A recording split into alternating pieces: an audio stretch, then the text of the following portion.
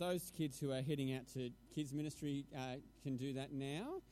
They can learn about Christ at an age-appropriate level, or your children might be staying in, and that's equally great. Let's pray that we all grow in knowing Jesus now. Let's pray. Heavenly Father, we do ask that whatever stage of life we're at, you might speak to us this morning. Your word would give us deep assurance in Jesus and help us to delight in him, and that we would see why he is worth it. He is worth all our lives and all that we have, and that you give us wisdom in responding well to that. We pray in Jesus' name. Amen. All right, so a while back, I worked with a guy. We were in a church that was growing. He saw that we needed to put on more staff so that more people might know about Jesus in the area. And so what he did was he self-funded his position for a year, actually a year and a half. So the church was paying him, but effectively I knew that he was putting in enough money to cover his salary. Wow, a year and a half salary. Around the same time, same church, there was a member who passed away.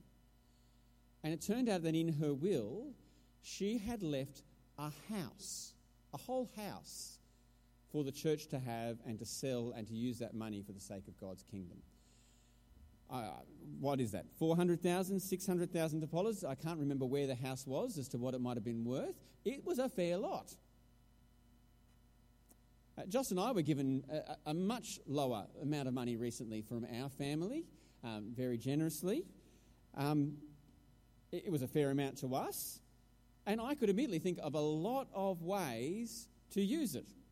Paying off the mortgage, we've always talked about going on a trip that could help us to save towards that. Lots of ways we could use that money. But to give the money to the church, what do you think?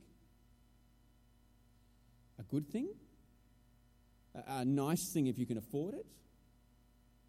Do you think it's a bit extravagant, over the top, maybe even a waste? Our passage today begins with an extravagant gift. Mary has an extraordinary response to what Jesus has done for her. I mean, remember, Lazarus just recently had been raised to life. We saw it acted out in the kids' story. Jesus called him out, having been dead for 4 days. He was alive. And so with the Passover coming, Jesus stops in on his friends, Mary, Martha and Lazarus, and Martha and Lazarus decide to throw him a feast as a sign of honour and thankfulness. But Mary, she does something even more extravagant. Let's start at verse 1. 6 days before the Passover, Jesus came to Bethany where Lazarus lived, whom Jesus had raised from the dead. Here a dinner was given in Jesus' honour. Martha served, while Lazarus was among those reclining at the table with him. And then Mary took about a pint of pure nard, an expensive perfume. She poured it on Jesus' feet and wiped his feet with her hair. And the house was filled with the fragrance of the perfume. I mean, I find the makeup section of Myers hard enough to walk through. That is pretty overwhelming. And then if I happen to stop and look at the price of those little bottles, that's even more overwhelming. I can't imagine what that house must have smelt like. A pint of nard, that's half a kilogram. Apparently it's worth a year's wages. And she pours it all on Jesus' feet.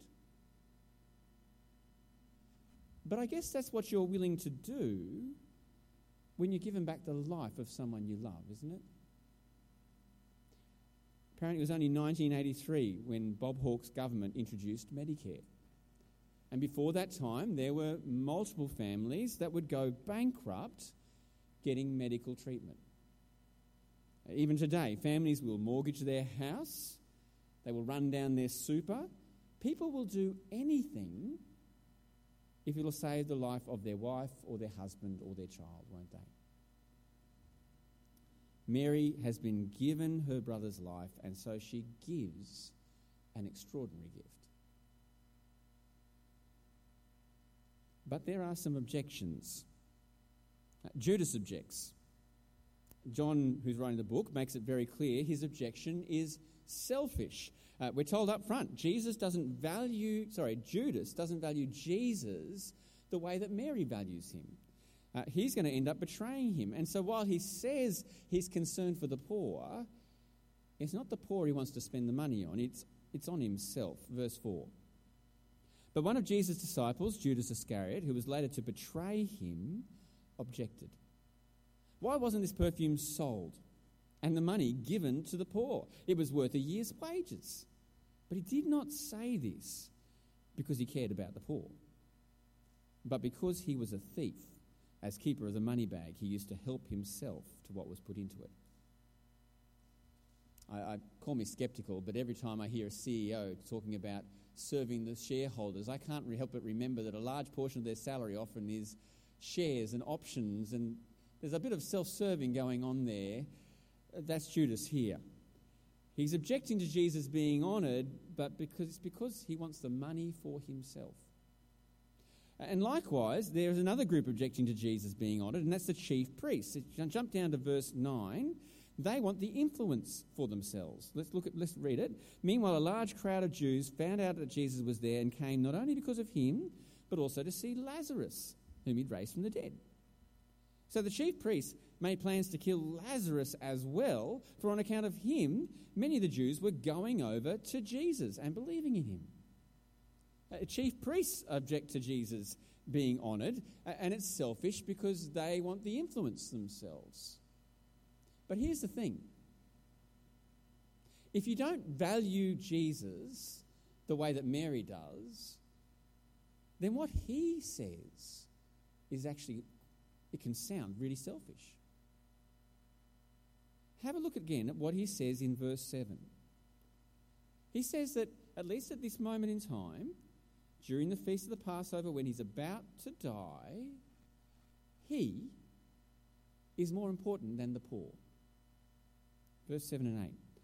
Leave her alone, Jesus replied. It was intended that she save this perfume for the day of my burial.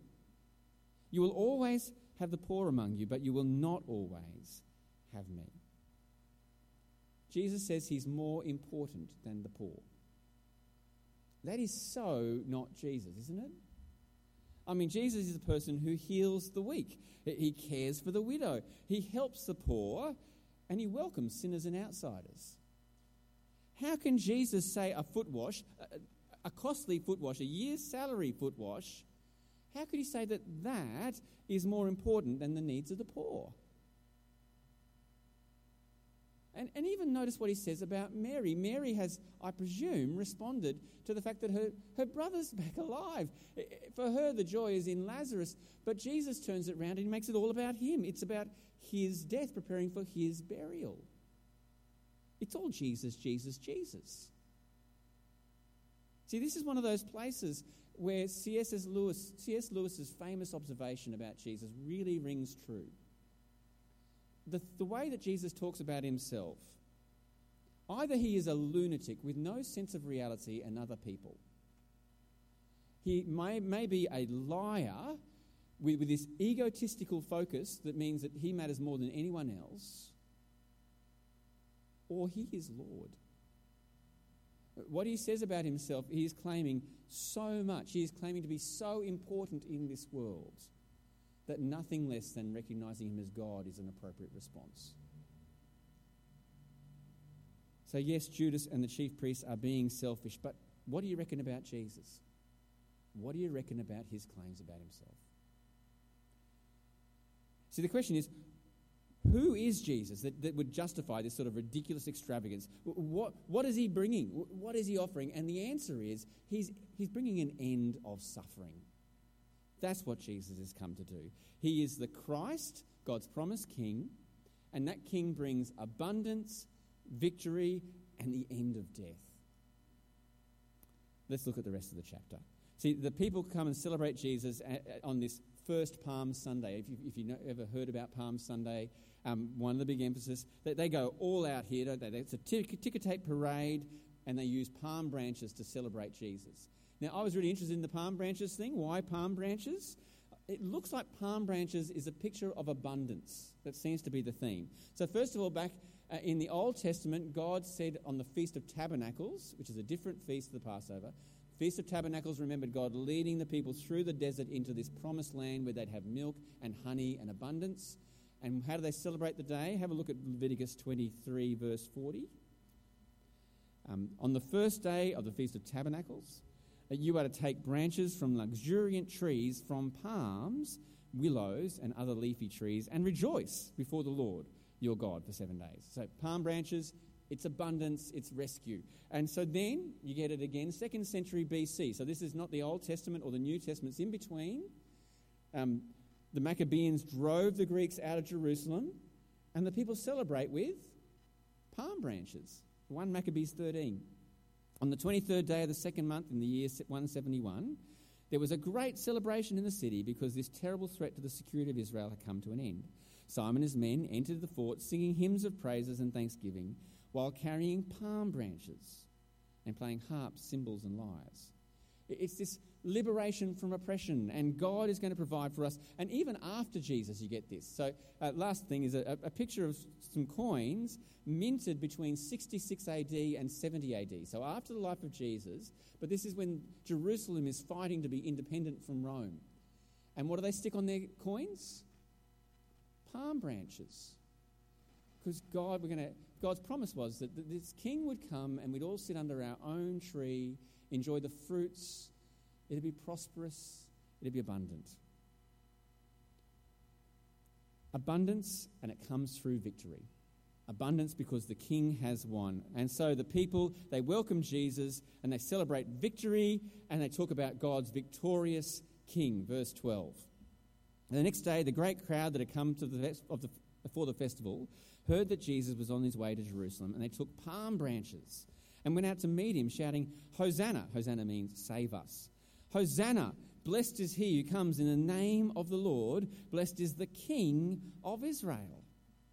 They quote Psalm 118. We read it earlier. This king who's attacked by the nations, but then he comes in victorious. He enters and everyone's celebrating. Or there's Zechariah 9. Zechariah 9 speaking to the people at a time when their other nations are ruling over them, and it's this picture of all the nations being driven out by God, and then their king will come in on a donkey.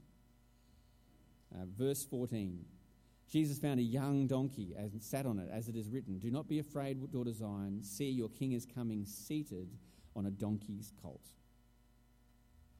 But there's something about this king. His people keep getting it and yet not getting it. They recognise he's a king, they celebrate his coming, but they don't really understand what these Bible passages are saying. Verse 16. At first his disciples did not understand all this. Only after Jesus was glorified did they realise that these things had been written about him and that these things had to be done to him. See, Psalm 118, the king wins, but it's an unexpected victory. He's not the king everyone would have expected. In fact, at the end of the psalm, it talks about the stone that the builders rejected becoming the capstone. It is the unexpected victory. Zechariah 9, the king is victorious, but he's riding a donkey. Humble and riding a donkey. Somehow he has learned a humility through this process to depend on God. You see, this is the king that brings abundance. He does come in victory, but the victory he wins, well, we know it's going to be at the cross. The abundance that matters most is he's going to defeat death. Verse 17. Now the crowd that was with him when he called Lazarus from the tomb and raised him from the dead continued to spread the word. Many people, because they had heard that he had performed this sign, went out to meet him. So the Pharisees said to one another, see, this is getting us nowhere. Look how the whole world has gone after him. Lazarus' death is the trigger. It's the key thing that's going on. And the Pharisees, they just say more than they know, because in the next verse, the Greeks start coming. They want to be introduced to Jesus, but that's for next week. For now, why does Jesus deserve extravagance? Why is Mary right to pour this perfume on his feet? Because he's God's king. And he's bringing abundance, victory, and the defeat of death. See, Jesus is the final answer to the brokenness of this world. It's one thing to treat the symptom, It's quite a different thing to bring the cure. That's why Jesus should be honoured above the poor. Or the money was better spent on Jesus than the poor. Sorry, that's a better way to say it. See, poverty is a symptom that is something is wrong with this world. Poverty is a symptom. War is another symptom. COVID-19, sickness, natural disasters, death. They are a reminder that this world is broken. And as humans, we devote all sorts of energy to fighting the evils that happen in this world. We spend billions on welfare, 2% of our domestic gross product we spend on defence, 10% on our healthcare system. We invest energy in fighting those things, but they are the symptoms. The real problem is our relationship with God. The real problem is we ignore and disobey Him, and all those other things are consequences of our sin. Yes, caring for the poor is still important, but Jesus, He is so much more important. Jesus brings life in abundance. Jesus is victorious. He defeats death. That's why Mary was right. So my point this morning is simply to say, Jesus is worth it. Jesus is worth it. He deserves this sort of great gift from Mary, because you want the permanent thing, not the temporary thing. Recently in our household, our old kettle died, and so it was time to buy a replacement, and being a typical male husband, I guess, I thought, let's go for the cheapest one. It took a while for Jocelyn to convince me that that was a very wrong move. I went and purchased the cheapest kettle, and first time I used it, I went to pick it up, I burnt my hand, and then as I opened the lid, it's already starting to fall apart. So we have now bought a much better quality kettle because we wanted something that was going to last, something that was permanent. It's good to give money to poor and disaster relief. Now, we should help people in need, but that will always be temporary. Defeat one sickness and we'll encounter another. Win one war and another will come. Only Jesus brings full and final victory. So that's important to remember when we're setting priorities as a church. We should care for the poor. In fact, this morning as I preach this, I don't feel like we're in danger of leaning too far down that path. I feel like we could learn more about caring for the poor as our church family. I'm not against that. Joss and I make sure that our budget includes giving to the needy and meeting needs overseas and locally. That's just part of what we should do. But at some point we do need to remember Jesus is where the real hope of the world lies. And so I want this morning to encourage you to be generous to Jesus. I want you to think about and reflect together, how can we be even extravagant at times to the cause of Jesus? Now, I want to be really careful here. Mary's moment was a unique moment. I'm not saying we always give that much. Mary's moment was unique because this was just before Jesus' burial. What she did was a sign. I don't want to say that our giving is exactly the same, but at the same time, I think this is a good moment to reflect. So, what do we hear about this story? When we hear about giving money to Jesus, do we see waste, or do we genuinely believe it's worth it? So let me think about ways that we can give as a church family. I'll talk about ways within our church family, but also beyond. So as a church family, one of the most obvious things is we are about to have our annual congregational meeting. I hope we're still able to meet together at that point. And we will decide on a budget for our church family. And if you have a look at it, the reports are going to be out next week, so you can have a look at the budget and see how we're spending our money. We spend some of it on administration, we spend some on maintenance and equipment. A lot of it, though, we use to pay staff salaries. And the reason is ministry happens through people. So if our staff are doing the right job and we're working hard, then hopefully more ministry should be happening. So I'd encourage you, consider the budget. Consider how you might be part of that and use your money appropriately to give towards that. That'd be great. It's not the only way that you can be generous in our church family. We talk about our mission partners. Our desire, we set apart a part of our budget to support those missionaries, but we want you to build a relationship with them. It'd be great if you think, hey, I'd love to support them more concretely. I'm going to become a personal supporter, get their prayer points. I might even become a regular giver just directly to their mission organisation to support them. we'd really encourage that. Great chance to be generous, and if you can afford that, that's excellent.